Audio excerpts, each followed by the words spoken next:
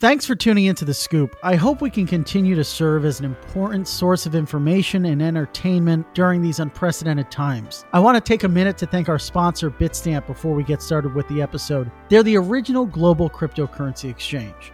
Since 2011, Bitstamp has been a cornerstone of the cryptocurrency industry and the preferred exchange for serious traders and investors, trusted by over 4 million customers, including top financial institutions. Bitstamp is built on professional-grade trading technology.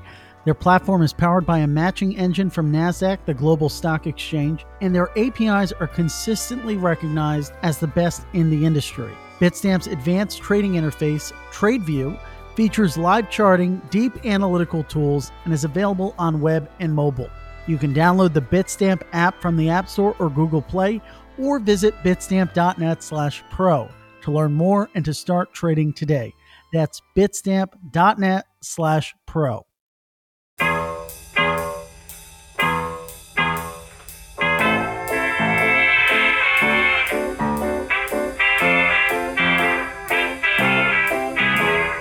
Ladies and gentlemen, thank you for tuning in to what is, I say this all the time, but this is actually very much the case. This is a very special episode of The Scoop. We have joining me as my co-host, Teo Leibowitz, for the first time on this side of the mic with me in probably 3 months. And on the other side of the mic, we have Tarun Chitra, who is a dear friend of the block. We're really excited for this conversation. We're going to be diving into Robinhood and high-frequency trading, PFOF, some of the most exciting topics I think there might be in finance. If you've been paying attention to the markets, if you've been paying attention to Davey Portney, Presidente, you know that there is this narrative out there that the Robinhood traders are driving market activity and piling into stocks like Hertz and whatever have you, YOLO bets and whatnot. And if you are a reader of the block, you would have noticed that we found some very interesting data pertaining to payment for order flow, the way that many of these brokers, Robinhood in particular, makes a good portion of their revenue. And so why do we have Tarun on? Well, Tarun, who is the co-founder of the Gauntlet Network, which basically the best way to think about what they do there is they help crypto developers forecast different risks related to different blockchain systems. His background is in the HFT world. Okay. He was at D.E. Shaw as a programmer and associate for about 5 years. And he is just one of the most well-versed, well-respected people in that space. You might not know that much about him because it's a very secretive space. And a lot of the people in the HFT world like to keep a low profile, but we have Tarun on. Thank you so much for coming on the show. We appreciate it. Hey, thanks a lot for having me. It's exciting to talk about a topic that I feel like I have lived through for a decade, and now all of a sudden I see famous Silicon Valley investors learning about it for the first time, and I'm just wondering, wow, has the world flipped? And the chasm of what this space actually looks like and how it functions is so far from the reality. Or rather, to put it differently, the way people interpret and perceive this corner of the market is so different from the reality. And I think you see a lot of that in the way Silicon Valley types talk about it, and a lot of, crypto people maybe tweet about it. And so we can dissect some of those topics. I guess the first place to start is with, PFOF, payment for order flow. If you go through Twitter on any day, Robinhood is making headlines. People are piling in about how they're selling customer data to hedge funds, right? That's like, it's very strange that the hedge fund world is getting mixed into this when they have nothing to do with it, but there's probably some confusion around Citadel's role, Citadel being a hedge fund and also operating Citadel Securities. So I guess to start there, like one of the biggest misconceptions about the relationship between retail brokers and high frequency trading firms is exactly what payment for order flow is. It's viewed as this nefarious, evil thing. How would you explain it to someone who kind of just looks at it and immediately jumps the gun and draws the conclusion that it's nefarious? Yeah, so historically, you've always needed to use a third party to execute security transactions. Part of these reasons were legal in terms of dealing with settlement and clearing. Part of these reasons were also because you didn't trust your counterparty and you needed a sort of trusted party who would make sure that the securities would settle, dividends would get paid, share splits would occur as expected. And in the process, you do end up giving up some of your rights to the exchanges or brokers in the middle. Now, I think people idealize this idea of what I like to think of as the market as a perpetual motion machine.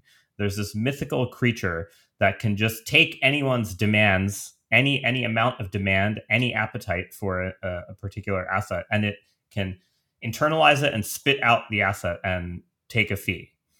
But the market is not really efficient. There's still humans there, even though there's a lot of computers. And at the end of the day, you have to tell someone you want to buy something. And exactly how and when you do that gives them a chance to adversely trade against you in some way, shape, or form. This has happened forever. So, you can read a lot of books about, in the 80s during kind of the big PE explosion, hedge fund managers, or like the proto hedge fund managers, would become best friends with their brokers and have them call them right before a merger was announced so that they could buy up shares. Payment for order flow is basically something as a similar version of that, which is why it seems so unsavory, except that it's extremely competitive. It's something where everyone is competing for the right to your information for a very short amount of time. It's quite different than, say, something like Facebook, where there's no one competing. All the buyers are competing to buy a particular ad impression, but Facebook isn't really competing to serve it. They're more or less a monopoly in their exchange. That's maybe a more philosophical take, but on a more mechanical level, payment for order flow works in the following way. I have a bunch of people's orders, and I need to get them executed.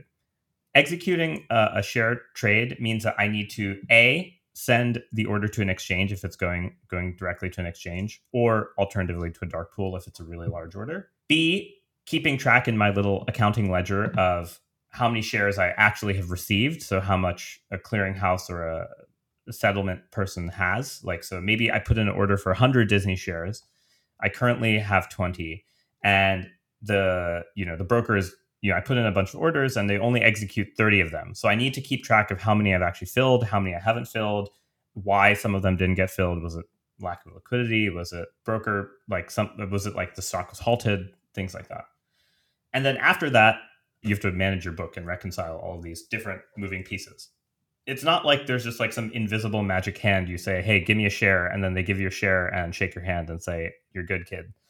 It's much more like there's like many moving parts, and brokers exist to abstract that and make you think that it does look like Robinhood, push a button, share shows up in my wallet. And brokers have to do this execution, right? They're fiduciaries who are obligated to go purchase the share for you, tell settlement, clear it, make sure there's no regulatory improprieties. Yeah, and I think that's key, right? Like, it's not like they're just handing off these shares arbitrarily to whichever venue, whether it be a dark pool, exchange, or market making firm, is going to give them the most money, but there is an obligation on their behalf to get best execution, to get price improvement for the end client. And so, to your point, it's not as simple as just going from point A to point B. There are all of these different moving parts. Yeah, and I think one thing, the reason that payment for order flow works is Robinhood has to give you the UX that makes it feel like, oh, I just bought 20 shares of Disney. But there might be some reason that you actually can't own the 20 shares of Disney for 5 hours. Think of it in blockchain terms. It's like I sent a transaction, but gas prices moved against me for hours, and my transaction took a long time to get in because I didn't submit a new transaction. That can easily happen in the equities world, especially when there's kind of a big event like this Hertz type of thing. People who are buying Hertz, there's so many times the stock was halted in the last few weeks, right? And that leads to huge delivery time differences. But Robinhood has to tell you in your app, hey, you have 20 shares of Hertz, right? And there's a price of convenience that you're paying for them to do that, which is that they need to make sure that they offshore the risk of doing all the execution and managing all the plumbing of actually executing the share price, making sure, the right docs are transferred and settled and whatever. And in order for that UX, it's sort of a cost of convenience. And payment for order flow, in some sense, is really a cost of convenience. You should really think of it that way more than anything else. But it's one where there are many people competing for the right to win that convenience for a short amount of time. And we can talk about that competitive landscape because I think it's pretty interesting. When most people think about Wall Street and competition, they think about investment banks like Goldman Sachs and Morgan Stanley competing after the same, large high net worth clients. But there's also this other HFT underbelly that are all trying to get the same flows. I think another reason why, PFOF leaves such an unsavory taste in people's mouths is because of maybe a philosophical view of the market in which there's always going to be a winner and loser, right? Trading in any moment of time is a zero sum game. So if my 20 shares of Disney are now being routed to Citadel's internalizer, they're taking the other side of the trade. They're trading against me.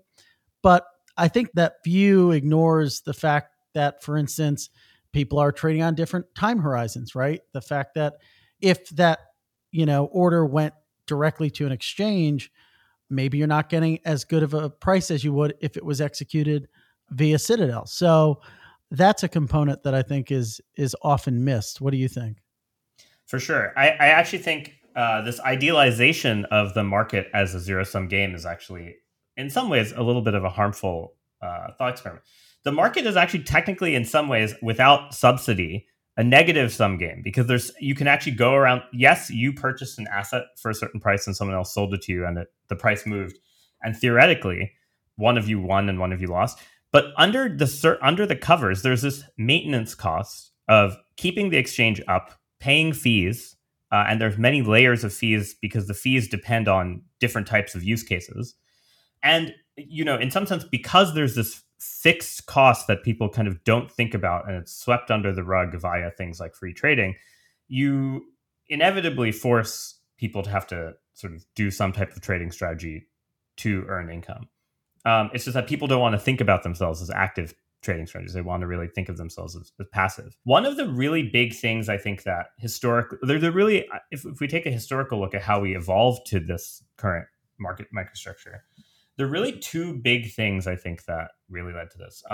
The first is what's called Reg NMS, Neutral Market Service. So this legislation that took place in 2005 basically turned exchange share provision into this computer science problem. Now, basically what the legislation says is that anytime a broker quotes you a price, a broker or exchange quotes you a price that says, hey, I'm willing to sell Apple for $200 and buy a share at $199. They have to give you the national best bid and offer. And what that means is they have to go and ping every other broker and exchange and say, hey, what price do you have? What's the best bid you have? What's the cheapest offer you have? And they have to return to you the national best bid and offer. This national best bid and offer thing means that you have to synchronize all of the prices over all the exchanges, and the exchanges don't want to hold risk, right? They just want to be toll collectors. Their incentives are not aligned to trading themselves. Also, there's some legal reasons they can't, as fiduciaries and custodians and stuff like that. But for a lot of reasons, they can't trade themselves. So what happens is they give rebates to algorithmic traders who ensure that the prices stay synchronized across all of these different exchanges. So let's say Apple is listed on BATS, NYSE, and NASDAQ, and on NASDAQ, it's $200 and $198. On BATS, it's $201 and $199. And on NYSE, whichever the third one, it's $200 and $201. Then the best bid is the cheapest price, and the biggest ask is the most expensive one. So the idea is, you can already see, based on my description, there's a bunch of hidden arbitrages, like you buy from one exchange and sell on the other. And by incentivizing algorithmic traders to do that, to do this arbitrage, this small arbitrage, with rebates and other mechanisms, you basically get this exchange price synchrony. Like all of the exchanges basically offer national best bid and offer. And that way, none of them get in trouble or get fined from the SEC. And so fundamentally, that is a distributed systems problem. It's almost like the consensus algorithm problem. You have to synchronize all of these exchanges and get them to agree on the best bid and the best offer. The second thing, and I think this is actually the thing that really drove payment for order flow, is the rise of passive investing over the last 20 to 30 years of ETFs and passive vehicles and things like Betterment. And what that meant was that there were a bunch of market participants who have buying demand. They're big purchasers who need really big purchases, right? They're not just buying a couple shares here and there. And anytime they make a move, they're a whale. Everyone else follows them or front runs them or does other things. So they have to somehow take their big orders, break them up, and not leak too much information to the market. That skill of doing the last thing is the thing that high frequency traders are good at. And so these larger institutions, especially front ends like Robinhood, basically are making sure that they can execute these large orders without just causing huge adverse selection against themselves.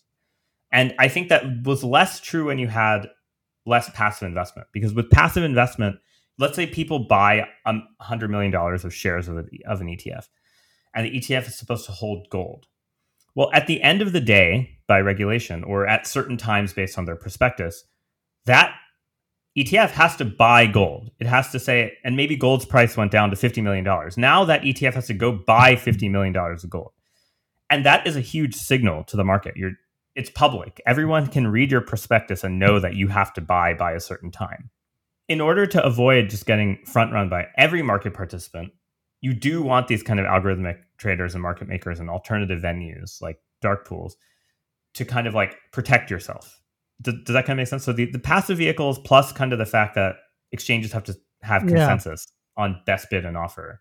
Well, if you think about really drove this. A lot of these features of the market have existed for decades, right? When we think about rebates, which have long been debated, they've been a part of market structure for, the past 2 decades. And I think last year, NYSE, NASDAQ, and CBOE together paid over $2 billion in rebates, right? And many people in the high frequency trading world will say PFOF to an extent originated, or its genesis is in this rebate fee structure. But there's also an argument, right, that all of this is kind of distorting markets and is adding levels of complexity that might make things more harmful for those end traders. So I think we should really take crypto as the doppelganger of the normal markets, where you don't, you do it to some extent for the biggest coins have this, but for other coins, you really don't have something where there's like really meaningful rebates. And you can see how inefficient the market is, right? You might own $100 million of XTZ, but good luck getting out of it. It's just going to take you forever, right? Because like there's just so little liquidity and very little traded volume per day. It's going to take you a long time to get into a position that you want to. And there's this kind of trade-off between opportunity cost of, it takes me too long to get into a position, versus adverse selection, like people trading against me and front running me. And there's always this trade-off surface. You can't eliminate both of those. You can't say, hey, I don't want adverse selection. I don't want other market participants to like try to guess what I'm doing, while also being able to very quickly get into a large position, because that means that you've somehow someone has to be selling to you, right? And someone has to be there quoting those prices. But those people also are profit-seeking entities, so they need to make money. And so there's kind of this trade-off surface that, based on how demand is in the market, whether it's way more large-size players like Robinhood or institutions buying, or whether it's lots of retail, it changes where you are on that trade-off surface of whether you have this ability to get into large positions quickly versus this inability to avoid just getting picked off all the time. So market makers serve as this kind of trade-off, and their profits and rebates and stuff are basically come from that fundamental sort of economic law that says you can't have sort of no adverse selection and also arbitrary risk. You can also take arbitrary risk. And so, it's distortionary in certain ways, but I think the idea is that you have to pick a distortion. So choose your favorite distortion. And crypto has chosen one, and the equities markets have chosen another. And, I think people are afraid of it because it sounds like it's bad, but there's really no way of, avoiding it. There's not an infinite number of people trading stocks, and there's not an infinite amount of capital. So you're going to have these issues. I think the crypto parallel is a very interesting and I think we're going to discuss some of those in a second. Before we do, Tarun, I'd just like to ask you a question, which is that over the past year, I'm struggling to remember the name here, but there was an ETF issuer that issued a private ETF. I think that's how it was marketed. So no one actually knows what the underlying assets composing this ETF actually are. Although I think they are required to report returns on either a daily basis or perhaps an hourly basis. What do you think something like that means for market structure and this trade-off that you just alluded to? Is this possibly a solution, or is it a misnomer? Yeah, I mean, it's a good question. So I remember that I had this friend that worked at Jane Street during the financial crisis, and there used to be around that time some really kind of sketchy MBS ETFs. It's kind of like a little bit like what you're saying, where it's like they wouldn't tell you what types of mortgages were in there. They would just kind of like every day tell you an average yield, but they wouldn't tell you like, hey, there's a bunch of triple A's here or triple B's, or they're from South Carolina versus like being from California or something like that. And I remember he told me it was like one of their most profitable strategies was just to like reverse engineer what the components were, because the ETF underwriter thought that they're being really private and not leaking information, but it turned out that like with a long enough time series of how it trades and looking at correlations to other assets, you can eventually guess with high enough certainty that you don't care, and the issuer doesn't realize they're getting picked off, or like it's not as transparent to them as when it's an ETF that has a particular rebalance frequency. And I can tell you, there are people who do really simple, almost dumb, but just gigantic size strategies to front run ETFs, click trading manually, and they're still super profitable. So I just don't think that. I think there's actually this problem of security by obscurity with something like that, where the ETF underwriter thinks that they've solved the problem, and then instead they're just like leaking returns. So they don't have that same defensive mentality. Yeah, exactly. So onto the more crypto-y side of things, you did just a couple of minutes ago allude to this idea of liquidity in the crypto asset space. I guess what I would like to discuss is more financial services that are being built on top of blockchains, what I guess is commonly referred to as DeFi or open finance, and how you see that market structure developing and what the parallels and differences are with traditional market structure. So specifically, you have this example of wanting to exit a $10 million Tezos position, and right now there not being a lot of liquidity there. In the open finance space, this liquidity itself is still rather muted, although certainly growing at a relatively extraordinary rate. But what we have seen, and I know this is something that you like to discuss, we've kind of seen this natural and seamless emergence of implicit Reg NMS through the development of DEX aggregators, or really, these execution management systems and smart order routers. I guess my question is, how do you see market structure developing? And do you think that open finance has kind of structural inherent advantages versus legacy market structure that can help markets become more liquid at a quicker rate? Yeah, I mean, I think as the current meme of the moment is, we're undergoing the agricultural revolution of decentralized finance because of the discovery of rebates, kind of akin to what Frank was talking about earlier, with how rebates themselves may have been the form of what led to this current microstructure. I think that there's a very fair argument towards that. I think that the interesting thing is that there's less capital lockup or lock-in in these decentralized exchanges, which makes it much easier to imagine providing these kind of Reg NMS style services, but driven completely by market incentives and not driven by like governmental forces. Part of the reason for that is just straight up transparency of, I know the actual balances on all the DeFi exchanges at all times. That's very much not true in normal trading to some extent. A lot of centralized exchanges. I mean, I'd say one of the things you could say BitMEX in some ways was a pioneer of was having their insurance fund be public. And to people in crypto, that sounds like, well, duh.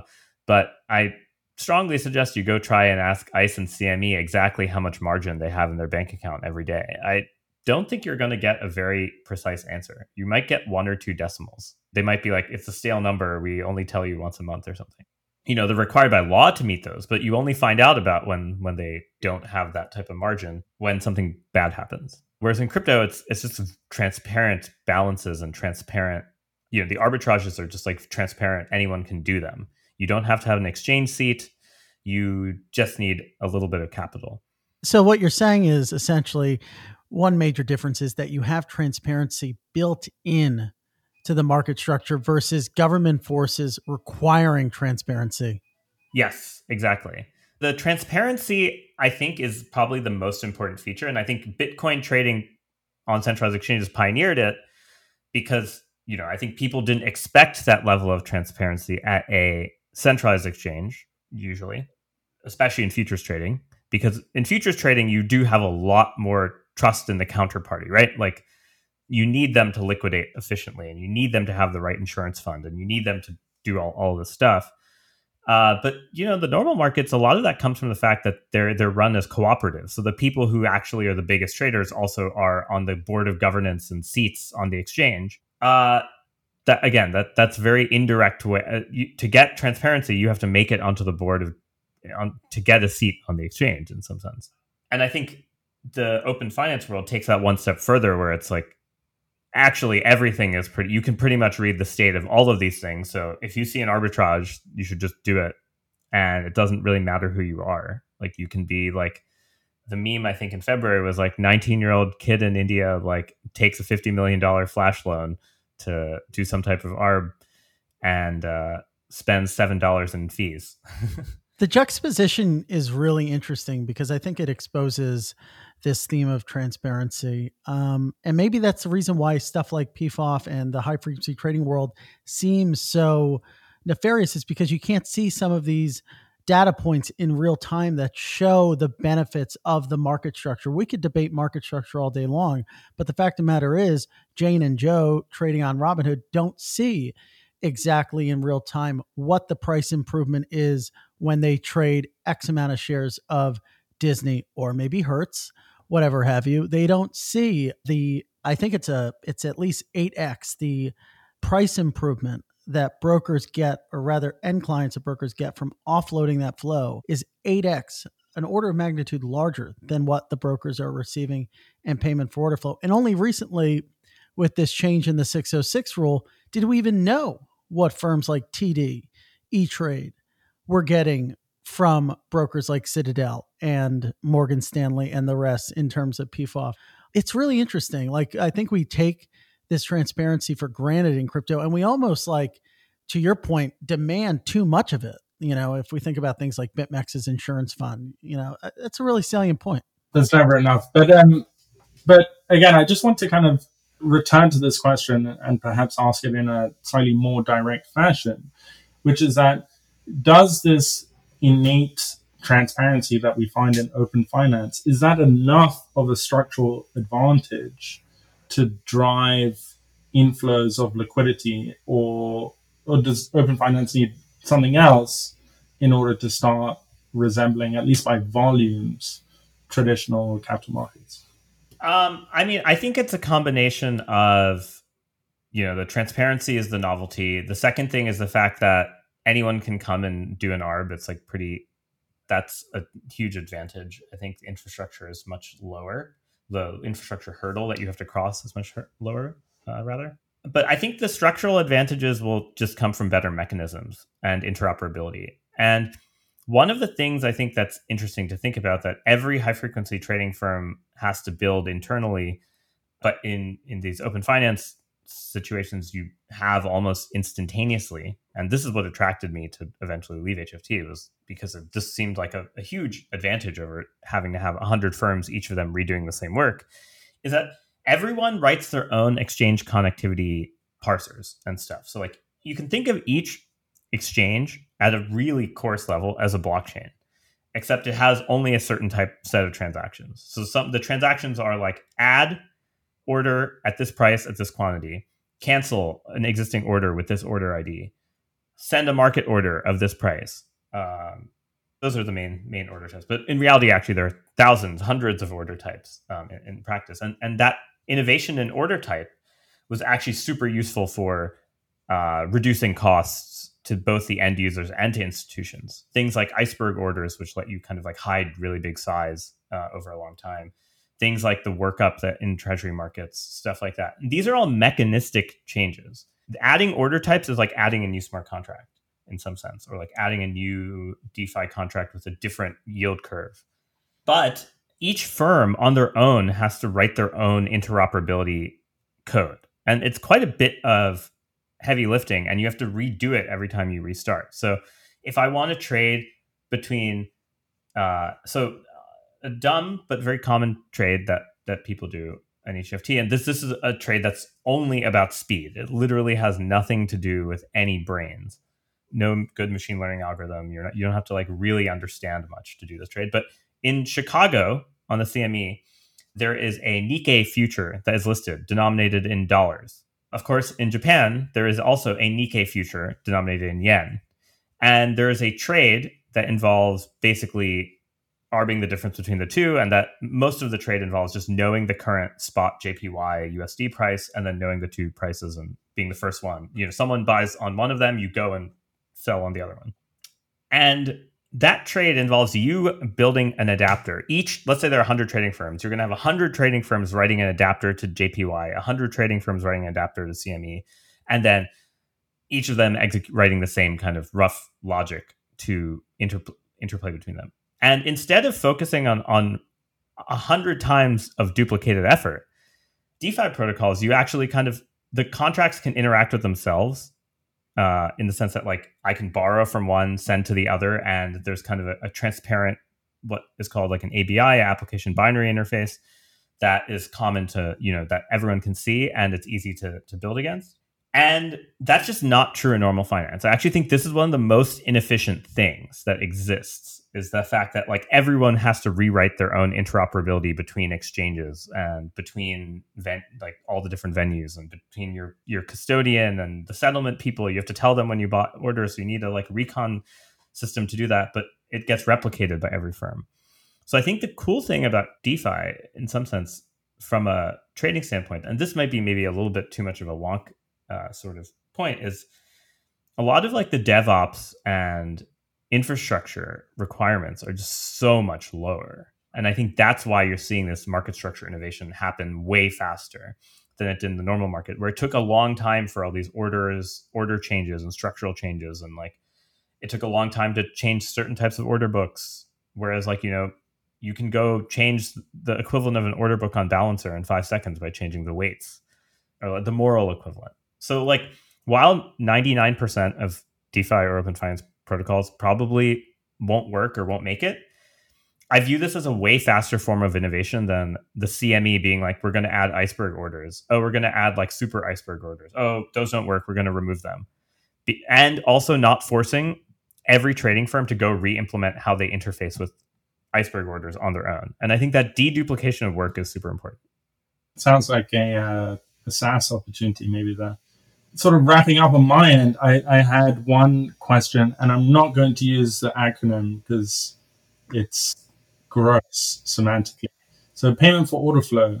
Come on, just say it. Frank, how do you feel about that? Teo, just say it. Puff off. Puff off. It does sound kind of gross. I want to hear it in British. Exactly. I think it might be the accent that just doesn't mesh well. But payment for order flow. So right now in open finance, we have various different types of liquidity, or various different ways that liquidity is structured. And, the two most obvious ones, first is being, just traditional limit order books, and then the second one being these automatic market makers that you see adopted across various different protocols. What we haven't seen too much of is RFQ integrations and following from that, payment for order flow.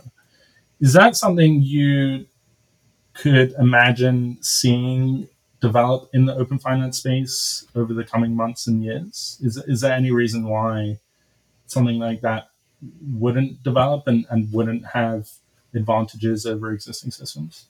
So, sorry, when you say RFQ, you mean something like a ping pool where I like ping? Yeah, a lot of HFT firms themselves do this now, where like if you want to do a big OTC order, you can just tell them directly and they'll go execute it and they'll give you a quote. So there are these like ping pools. You're thinking something more like an OTC desk, right? Sure. Yeah. I think the biggest issue with that is just privacy. I think the moment we actually have private dexes or like bounded time privacy, like it's not private given long enough time, but it's private for like X blocks after a transaction or something.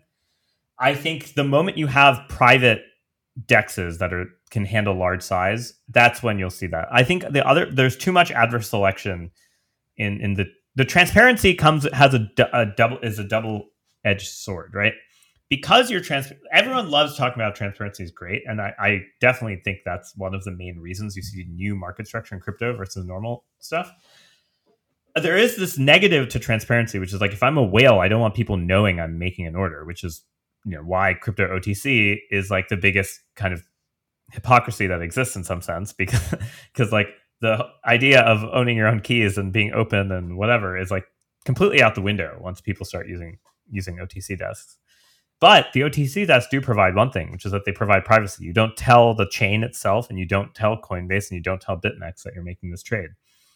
And people value that privacy. And so somehow you need to find a way to have a private decentralized exchange for that to really take off. Couldn't you just do messaging off-chain and then settlement on-chain? Okay. But then you're just like a normal OTC desk, right? At that point, like people already kind of do that.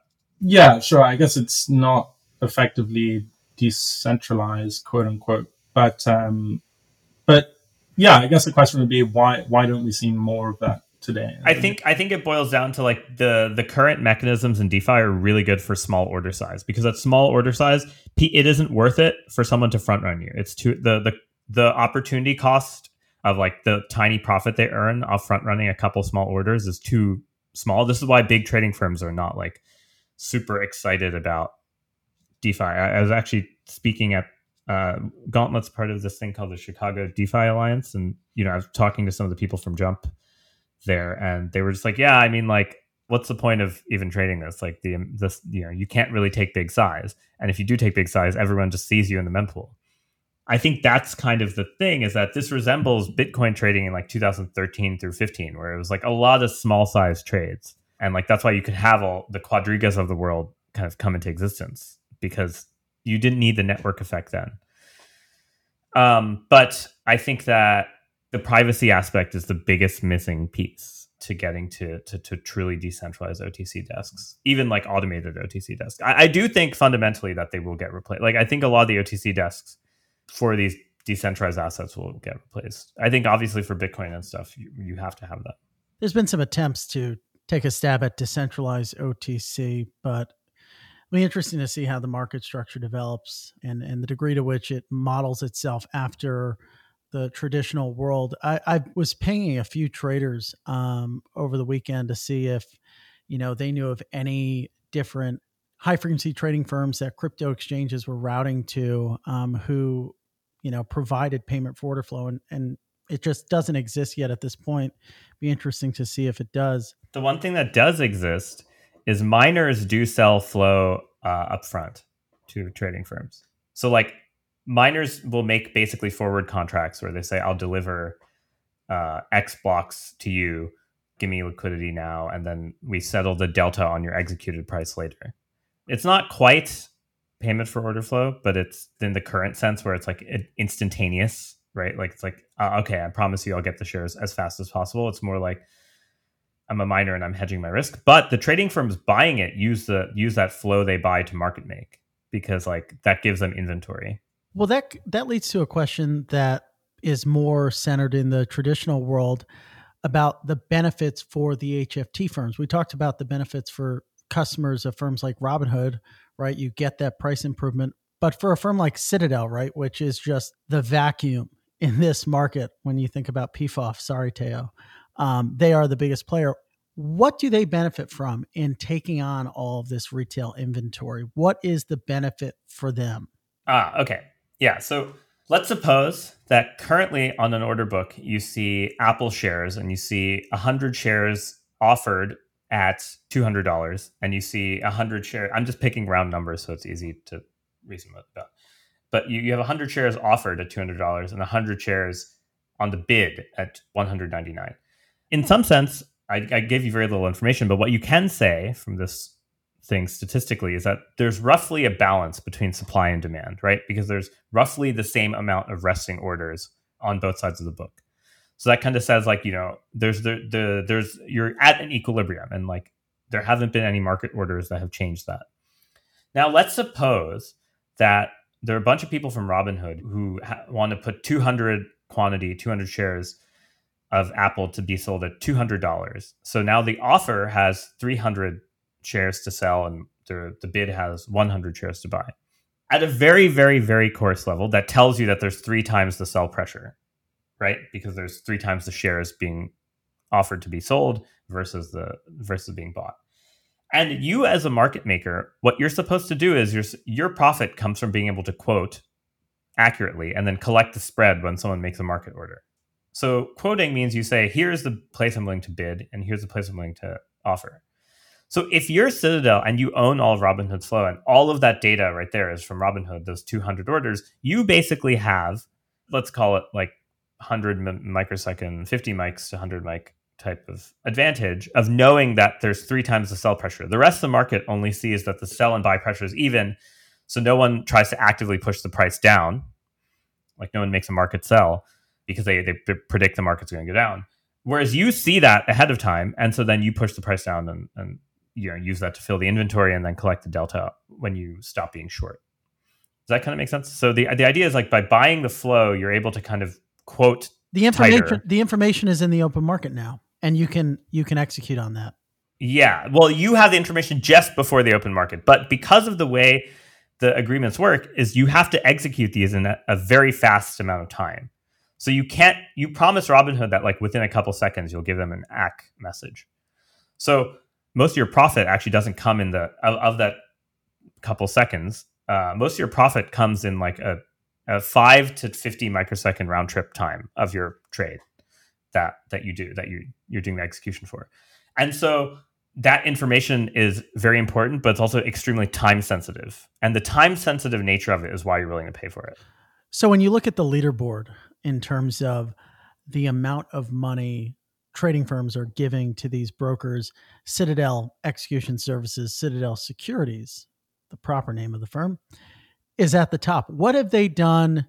I know you have your finger on the pulse in this market and you watch it closely.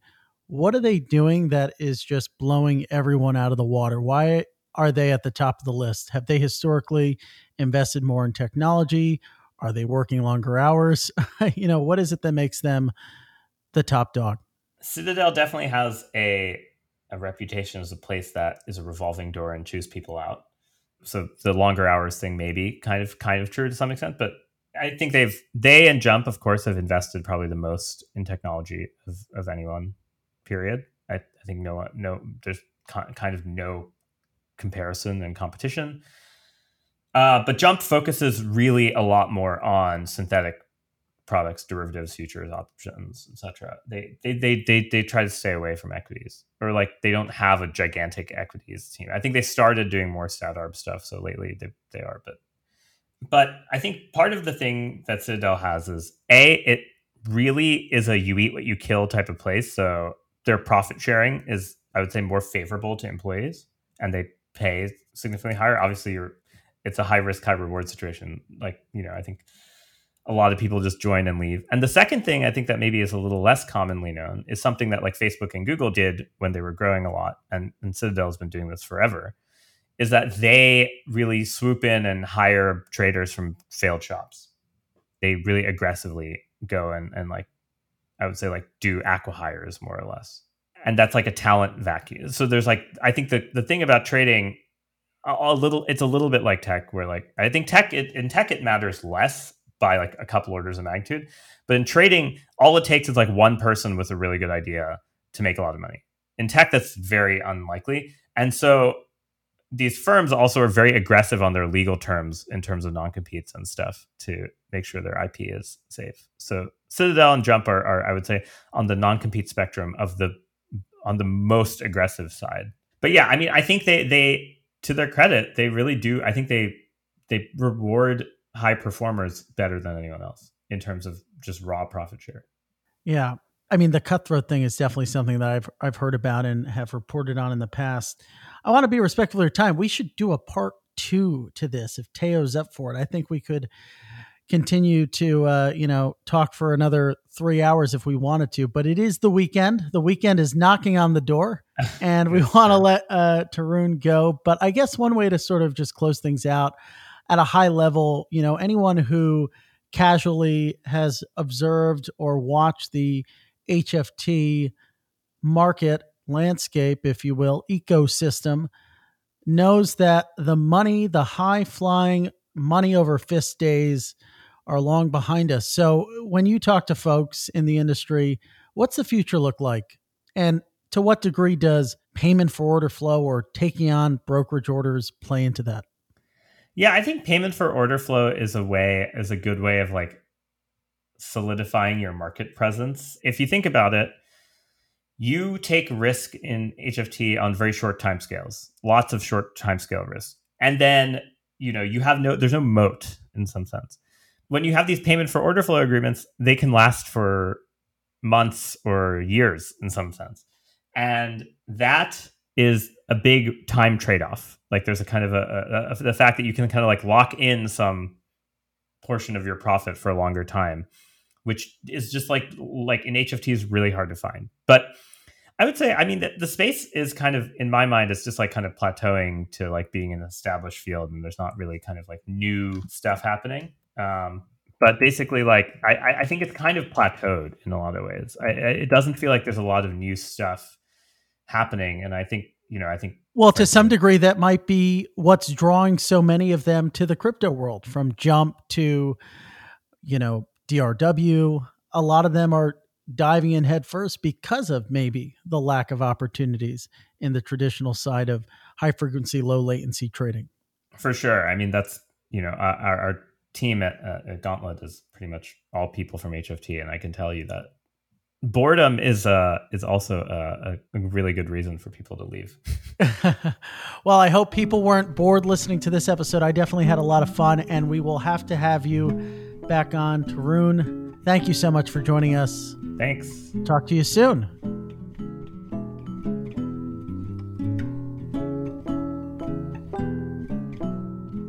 I'd like to give our sponsor Bitstamp a big thank you. The original global cryptocurrency exchange. Bitstamp is built for professional traders, yet intuitive enough for any investor. You can use Bitstamp's advanced trading interface, TradeView, to execute your strategy or instantly buy crypto in seconds when the opportunity strikes, all from your computer or mobile device. Bitstamp prides itself on delivering unmatched customer service with a human touch. Their global customer care team is available around the clock via telephone, email, and social media. When you contact them, you'll always speak to an actual person, not a bot. You can download the Bitstamp app from the App Store or Google Play, or visit bitstamp.net/pro to learn more and to start trading today. That's bitstamp.net/pro.